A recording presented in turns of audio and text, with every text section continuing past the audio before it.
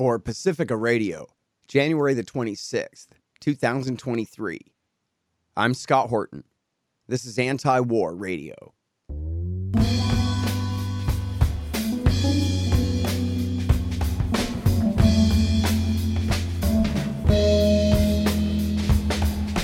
All right, y'all, welcome to the show. It is Anti-War Radio. I'm your host, Scott Horton. I'm the editorial director of antiwar.com and editor of the new book, Hotter Than the Sun, Time to Abolish Nuclear Weapons. You can find my full interview archive, more than 5,800 of them now, going back to 2003, at scotthorton.org and at youtube.com/Scott Horton Show. And you can follow me on Twitter, if you dare, at Scott Horton Show. All right, you guys, and our next guest is the great David Swanson. I've known him since at least the Downing Street memos came out, 19 years ago, something like that. And he's just been a great anti-war activist. Has written all kinds of great books, including one criticizing America's participation in World War II, the holiest war. So very happy to have David Swanson back on the show. How are you doing, sir? Terrific, Scott. Great to be with you. Well, I sure appreciate you joining us today, and I'll only take partial credit because I think they may have already decided to get you. But I told the organizers, you got to get David Swanson for our big anti-war protest at the Lincoln Memorial on Sunday, February the 19th. And they went and did it. So I'm so glad I get to see you again there. And I'm just very curious, sir. What's your speech going to be about? Well, I don't know. The event, of course, is called Rage Against the War Machine, and the website is rageagainstwar.com, and I'm looking forward to being there, and I expect to do a little raging against the war machine. Of course, I will speak against U.S. war-making and Russian war-making, which will blow some circuit in most human brains, because God knows I hear every day from millions of people who oppose only one of those two things. Yeah, isn't it strange? I was just on a show the other day where they're, against all American intervention there, but Russian intervention is perfectly fine. And, they put me on the spot. So, well, what other choice did Vladimir Putin have? And I came up with 3. And then it occurred to me the next morning that, I know who has an answer to this. David Swanson. And, of course, I asked David Swanson in an email, hey, do you have any ideas for alternatives that Russia could have resorted to before invasion?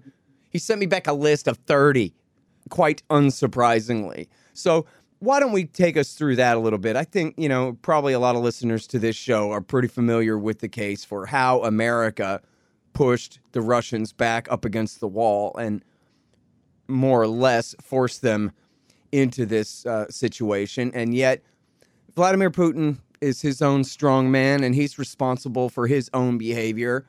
And you seem to think that he did have other choices besides invading eastern Ukraine. Like what? Yeah, I wrote an article back in March called 30 Nonviolent Things Russia Could Have Done and 30 Nonviolent Things Ukraine Could Do. And the most bizarre thing, I think, about the position of Russia's saintly innocence, and it had no choice but to oppose NATO by invading Ukraine, is that nothing in the history of NATO has done more to strengthen and build up and enlarge NATO than Russia invading Ukraine. So you had to do the thing that NATO wanted you to do, that the Rand Corporation wanted you to do, that was going to build up NATO beyond anything NATO on its own could ever dream of accomplishing in order to oppose NATO. It doesn't make any sense to me. So what could Russia have done instead? Well, those who believe in Russia's tremendous innocence would have to acknowledge that Russia could have tried to communicate its position to the world, most of which did not believe and still don't believe in Russia's innocence. Russia was doing great in the PR machine. Russia was making a mockery of these predictions by the U.S. government day after day that Russia is going to invade Ukraine tomorrow at 5 o'clock. No, we're not, you idiots. What do you they could have gone on mocking and making fun of that rather than doing what the U.S. said they were about to do and making the U.S. predictions just off by a couple of days.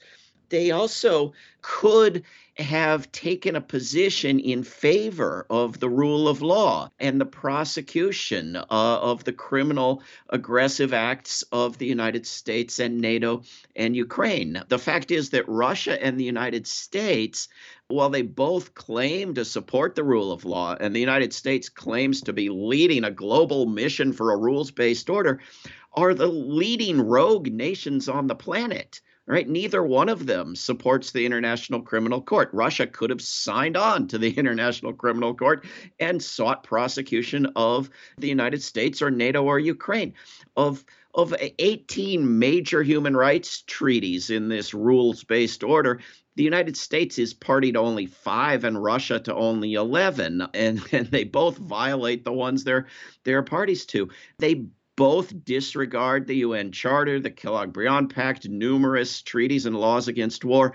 They both disregard basic disarmament treaties that they could be upholding. They both are outside of the global consensus on the Landmines Treaty and the Arms Trade Treaty and the cluster munitions and on and on. And they are top dealers of weaponry, both of them, to brutal dictatorships and so-called democracies alike. Neither one of them is supporting the prohibition of nuclear weapons, et cetera. So Russia could have, or the United States could have, and either one of them could do it this minute, taken a position in support of the rule of law in order to speak against the behavior of the other from a position of some standing.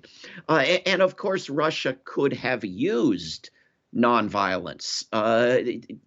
Could have looked to the Baltic states, some of which have programs in place to train unarmed civilian defense teams to defend without weapons against a Russian invasion, as they successfully used unarmed nonviolent action to kick the Soviet Union out back in the day, and done the same. Russia could have sent unarmed nonviolent defenders into Donbass. And everyone will be horrified, right? Either because this somehow mysteriously suggests saintly goodness on the part of Ukraine and the United States, or because somebody unarmed and nonviolent might get hurt or killed, which is, of course, considered a horrific tragedy, whereas hundreds of thousands of people getting killed in a war with lots of weapons on both sides is perfectly acceptable.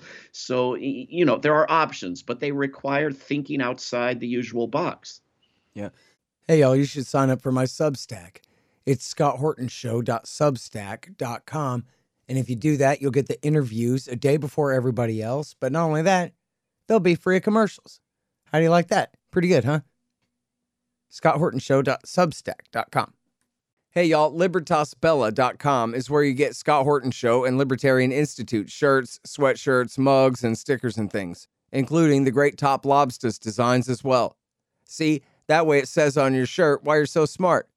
Libertas Bella, from the same great folks who bring you ammo.com for all your ammunition needs, too. That's LibertasBella.com. Hey, y'all, Scott Horton here for the Libertarian Institute at libertarianinstitute.org. I'm the director. Then we've got Sheldon Richman, Kyle Anzalone, Keith Knight, Lori Calhoun, Jim Bovard, Connor Freeman, Will Porter, Patrick McFarlane, and Tommy Salmons on our staff, writing and podcasting. And we've also got a ton of other great writers, too, like Walter Block, Richard Booth, Boss Spleet, Kim Robinson, and William Van Wagenen. We've published 8 books so far, including my latest, Hotter Than the Sun, Time to Abolish Nuclear Weapons, and Keith Knight's new Voluntarist Handbook. And we've got quite a few more great ones coming soon. Check out libertarianinstitute.org/books. It's a whole new era. We libertarians don't have the power, but we do have enough influence to try to lead the left and the right to make things right. Join us at libertarianinstitute.org. And now I really like the point that you make about, they could have done like they did with all their nonviolent opposition in the Baltic states, which I admit, it sounds kind of fanciful, but then you add it at the end, which is how they forced the Soviet Union out 30 years ago, peacefully. So, right. There's a pretty good precedent for you there. And look, on the deal with the peacekeepers, back in 2018, the Russians and the Americans had both proposed different proposals in the UN Security Council for bringing in baby blue helmet peacekeepers to stand in there. Well, If they had made a huge deal about that 1 year ago, and said, we insist that the UN Security Council pass a resolution authorizing, let's say, Indians, because they're a third party with no real dog in the fight, to come in and stand on the deconfliction zone there, that could have solved the problem right there. But I have to tell you, David, that I'm actually surprised that the war has gone on for a year and that the outcry around the world has not been to negotiate some sort of ceasefire and peaceful solution to this thing immediately. And there's 8 billion of us in the world. What are we waiting on? Well, I mean, there's a difference between the United States and the world, right? A lot of people and governments and important people around the world have been clamoring for nearly a year now for a ceasefire and negotiations and compromise and peace. But there are a great many people around the world, and obviously in the United States, who believe, for the most part, that the United States and NATO and Ukraine can do no wrong, and that it would be an evil betrayal and treason to the future of the species to settle for anything other than unconditional surrender by Russia, and a significant number of people who believe the exact opposite. Every demand of Russia must be met as a precondition to anything and only absolute total surrender by Ukraine and NATO is acceptable. And, and both of those are hurdles to getting to a compromise. And of course,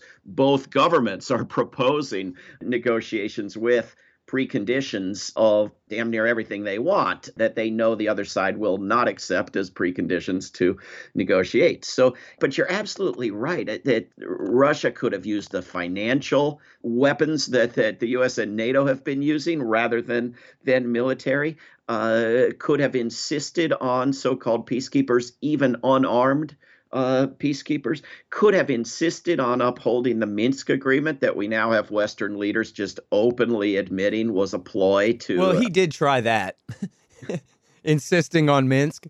He tried, but he could have tried more. And again, this is not to say that it's Russia's fault that Ukraine never intended to support the Minsk agreement. It's to say that Russia could have proposed new votes in Crimea and Donbass, and observers from the world and insistence on compliance with whatever those votes determine. Everybody's known that Crimea would vote to be part of Russia for decades and would do so again, which is why every objection to the crime of seizing Crimea has never proposed a revote, right? But right. Putin could have called their bluff and said, let's have a revote. You observe it, I'm just saying there are always choices other than bombing people's houses. Yeah.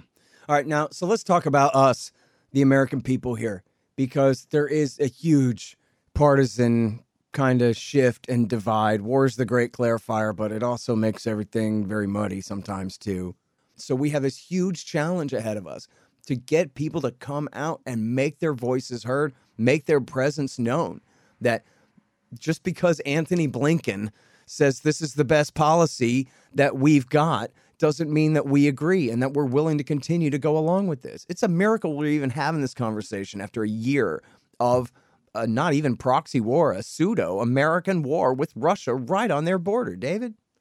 The incredible thing, I think, is that these wars are waged in the name of democracy. And the whole conversation we're having about opposition to wars and support for wars assumes the exact opposite of democracy, assumes a public that falls in line behind political parties rather than elected representatives who do the bidding of the public. When you have one party kind of sort of pretending to be against a war and you have a certain level of war opposition in the public, in the country, and then you switch to having both big political parties supporting a war, the opposition ought to go up. We ought to be more opposed. We ought to have more of us in the street when we're opposing two parties than when we're opposing one.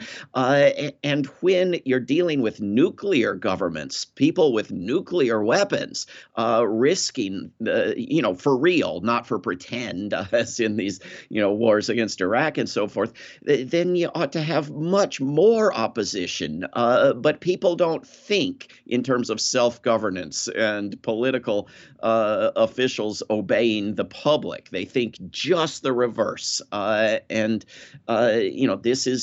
This is a problem. And of course, the Capitol Hill police didn't side against Donald Trump. They went off and had coffee. Where if a handful of us had been there to protest a war, they would have been out in the thousands insisting that we not have posters on sticks because it would be a threat to national security and so forth. So people need to drop the party loyalty to any party and drop the obedience to cable news and get out and show the world that you're for peace if you are for peace. And I know they're going to be rallies in Seattle and San Francisco Bay Area and other places in solidarity with the big rally in D.C. on February 19th. So check out rageagainstwar.com and be there.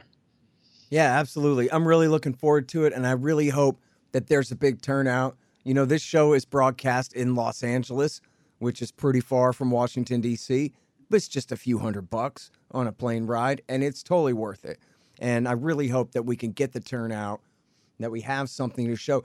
You know, all across the planet, there are massive protests going on, mostly in the name of economics and COVID lockdown restrictions and this kind of thing, but still massive protests out in the streets of major Western cities for years going on now. So we should be able to do this. There's 300 million of us. We ought to be able to get a few thousand to come and fill up the mall at the Lincoln Memorial and show the Biden government that we are opposed to this proxy war with Russia.